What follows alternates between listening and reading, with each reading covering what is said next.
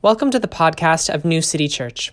We hope this podcast inspires you on your journey of inward and outward transformation. Please join us on Sundays. You can find more information on our website, grownewcity.church. God bless you. I want to open up with a quote from Cole Arthur Riley that I think is really important for us to start engaging our scripture.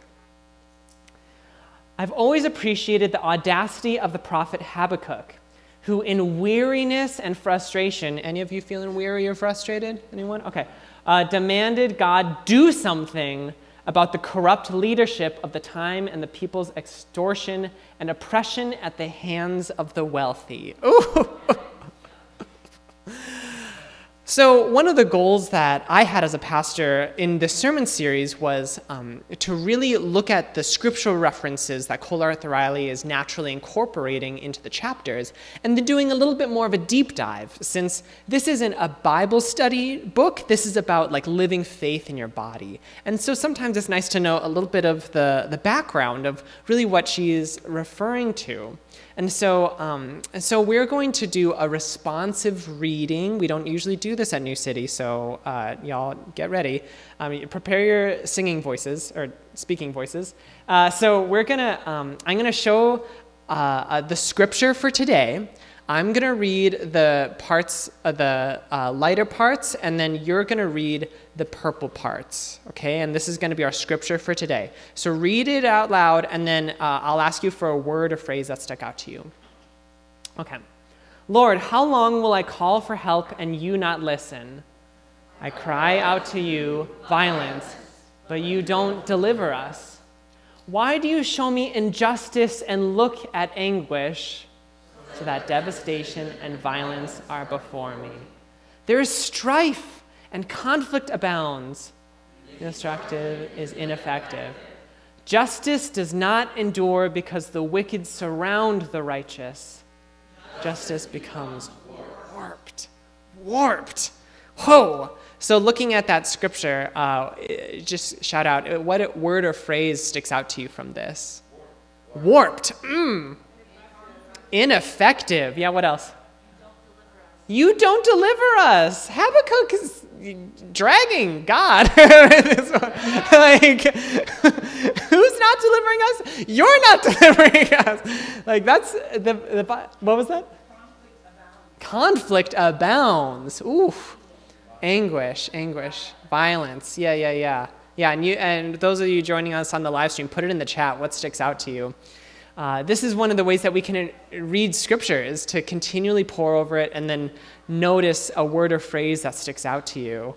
And can you just feel kind of the emotional potency in this text? Do you feel kind of like the burning coals that Habakkuk feels? Kind of like mid-Selena's poem of like, we're not yet to the house building stage. We are definitely like on fire here.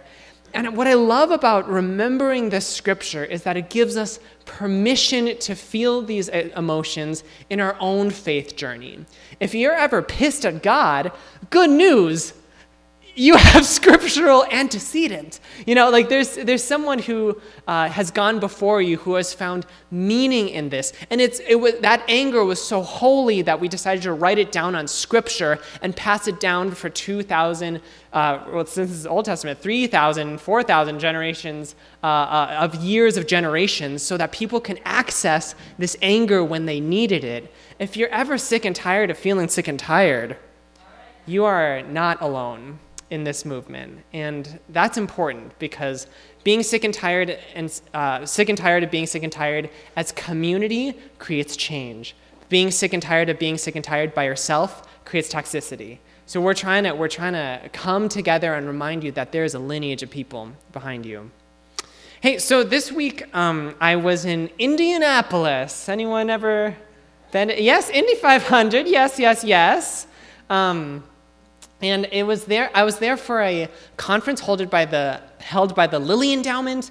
The Lilly Endowment funds a lot of different religious life things around the country.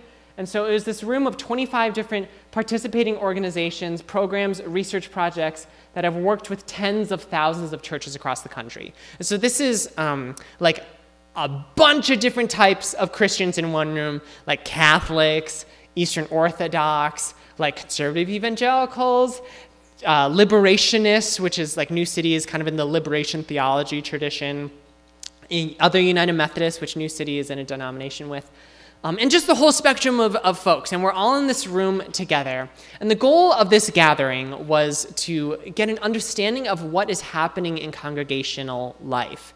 Because Lilly Endowment is one of those things where they have like hundreds of millions of dollars to give away, and they're trying to listen to the congregations to figure out what is the most powerful way to plant this like millions of dollars to diffuse this throughout the country so that our congregational life can flourish across a lot of different denominations.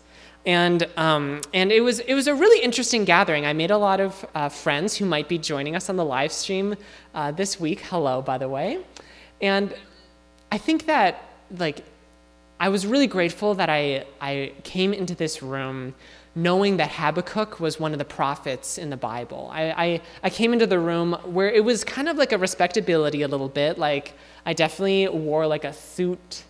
What are they called? Like the thing that I never wear, like a blazer. Okay, I was serving like dress shoes that I also have had since high school for like my band concerts. And I was really grateful to enter this room, not just as another kind of like conference of random people getting together, but as a person of faith, as a person who is part of a lineage of people who believe that God is so good, and also believe that we can pray angrily to God. And all of that is part of growing in faith. All of that is part of growing in love with God. I was grateful to be able to enter that room because we had some spicy conversation. A little picante. I know we're in Minnesota, but listen, we can get spicy sometimes, y'all. And so there's three observations or three takeaways that I had from this gathering.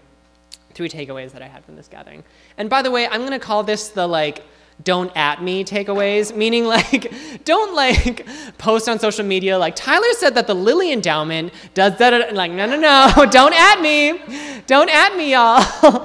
These are three takeaways that I had. So one of them was that New City Church is not alone, but we are rare.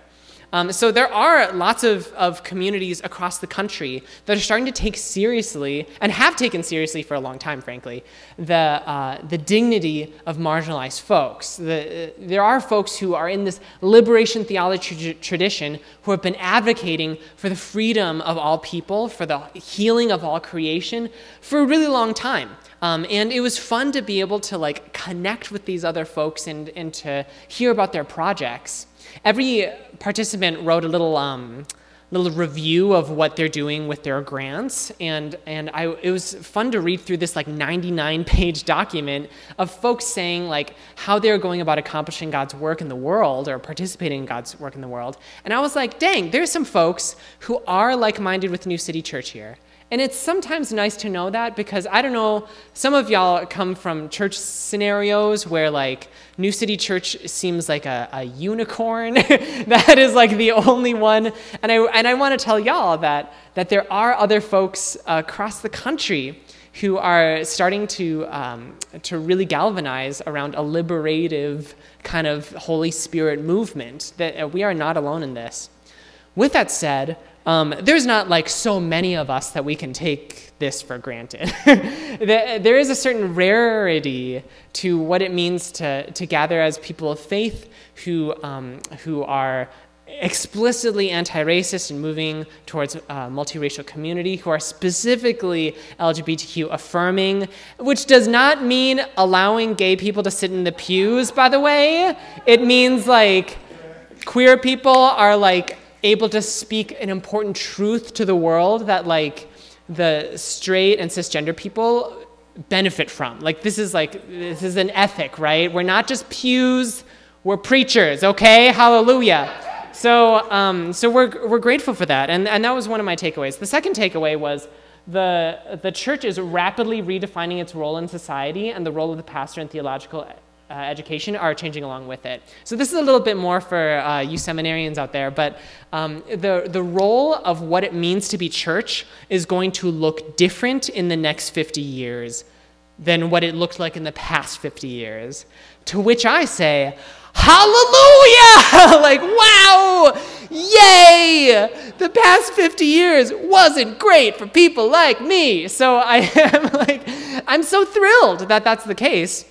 And it's our opportunity to shape what it looks like in the future. Like, we're in a very, like, the iron is hot kind of moment, and we can bend the religious imagination of our country in ways that we haven't been able to, I would argue, since the founding of the country. Like, there's some radical shifts going on in the church. And by participating in this, like, you are a part of this, like, huge shift together. And for those of you, I know that there's a lot of folks at New City who are, like, new. They're not sure if they identify as Christian. They're not sure if they identify with the whole churchy thing. I just want you to know that, like, New City's imagination for what the church can be in the future is a place where folks who are, like, not sure if they identify as Christian can still, like, be part of community and be loved and be accepted and explore this together. Like, New City is, like, pretty Jesus-y. Like, we had a pretty Jesus-y song this morning, and I was, like, feeling it. And we'll continue to do that. But we never have, like, a purity test that's like, in order to enter the door, you need to believe, like, these following points. Because we've seen the violence of what happens to that. We've seen, like, how the empire, which is to say the forces of domination and oppression, actually, like, leverage our religious purity tests to reinforce power structures. Anyone out there? Where it's like okay, so let me say this plainer. So it's like, sometimes our society can be misogynist, it can be anti-women, can be racist. And sometimes when we in church gatherings create these purity tests of, like, you have to be up to this standard in order to be here, that anti-women, racism, homophobia, all kind of infuse itself into these standards, and then all of a sudden we're just replicating the same violence that we see on the streets in our pews. And so, like, we're shaping what it means to be a church. We're shaping what it means to follow Jesus. And there are certainly lots of other folks who are doing this same work historically and currently, but that is kind of where we are as a movement.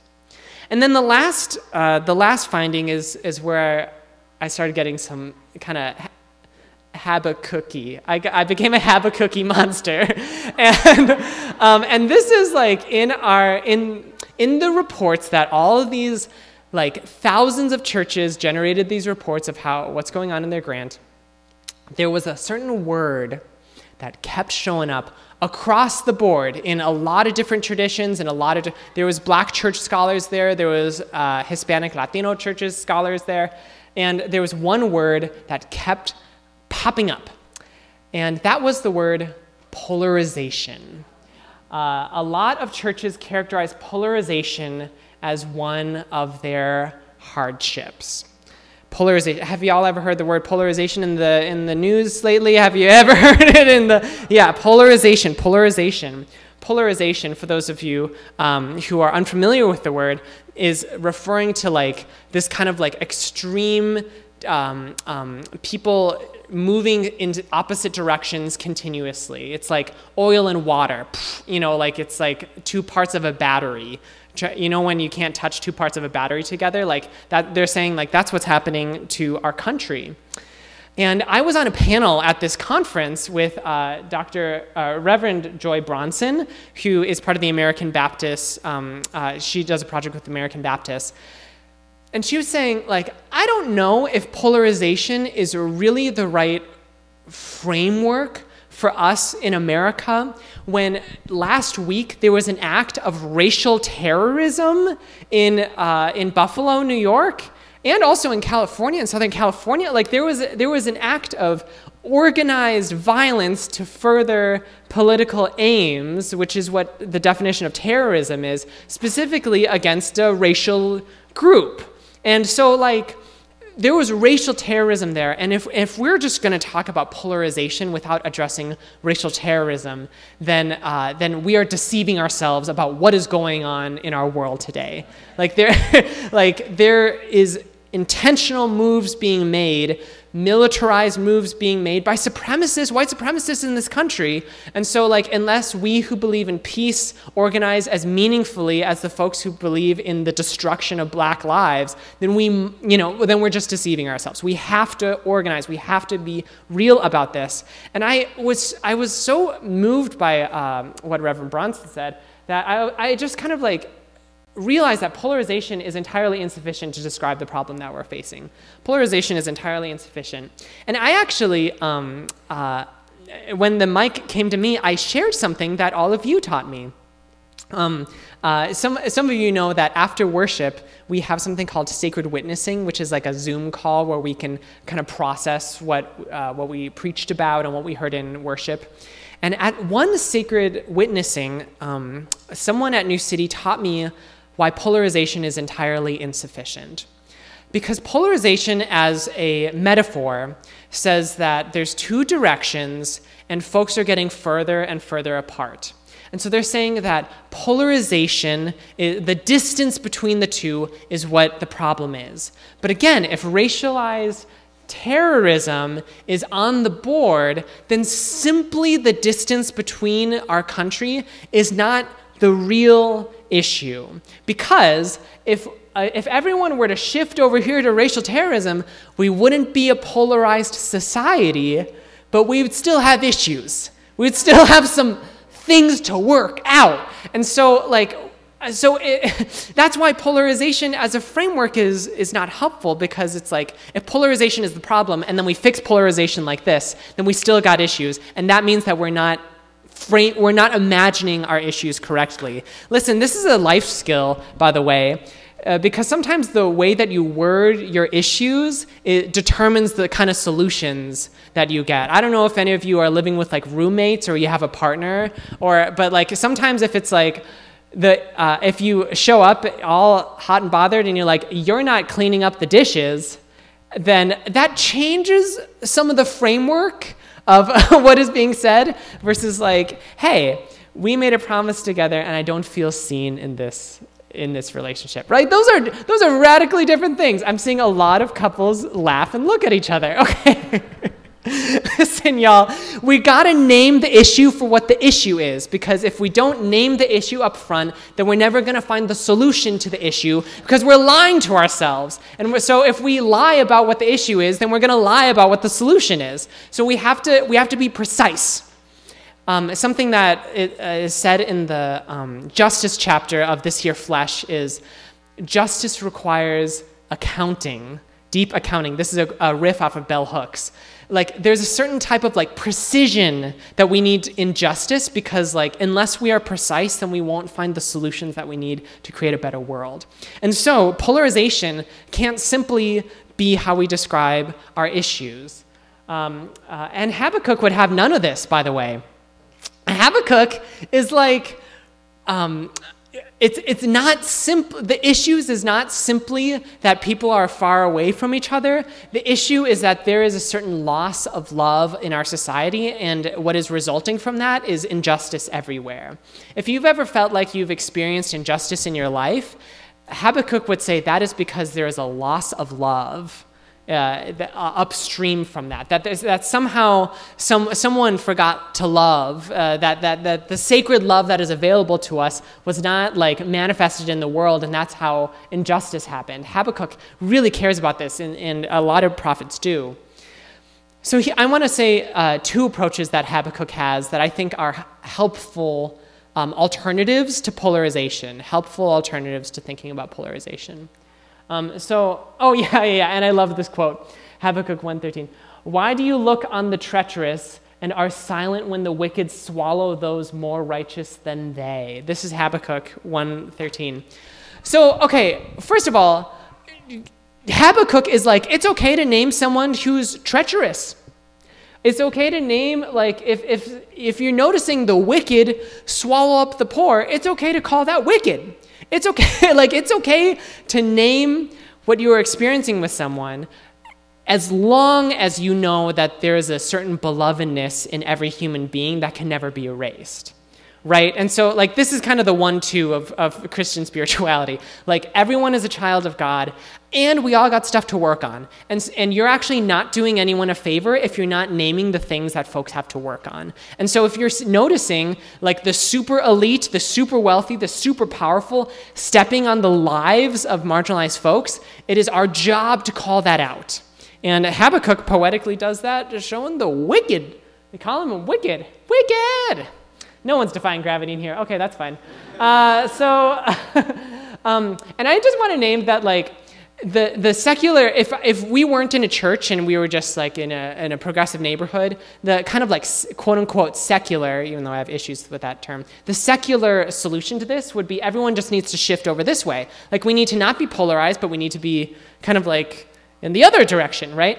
And I think that Habakkuk offers two kind of like alternatives that are helpful beyond just kind of like this kind of like plain political imagination. Two things that I think Habakkuk does really well. One is that Habakkuk shows that God cares about the one who is being crushed. And so it's not, this is important.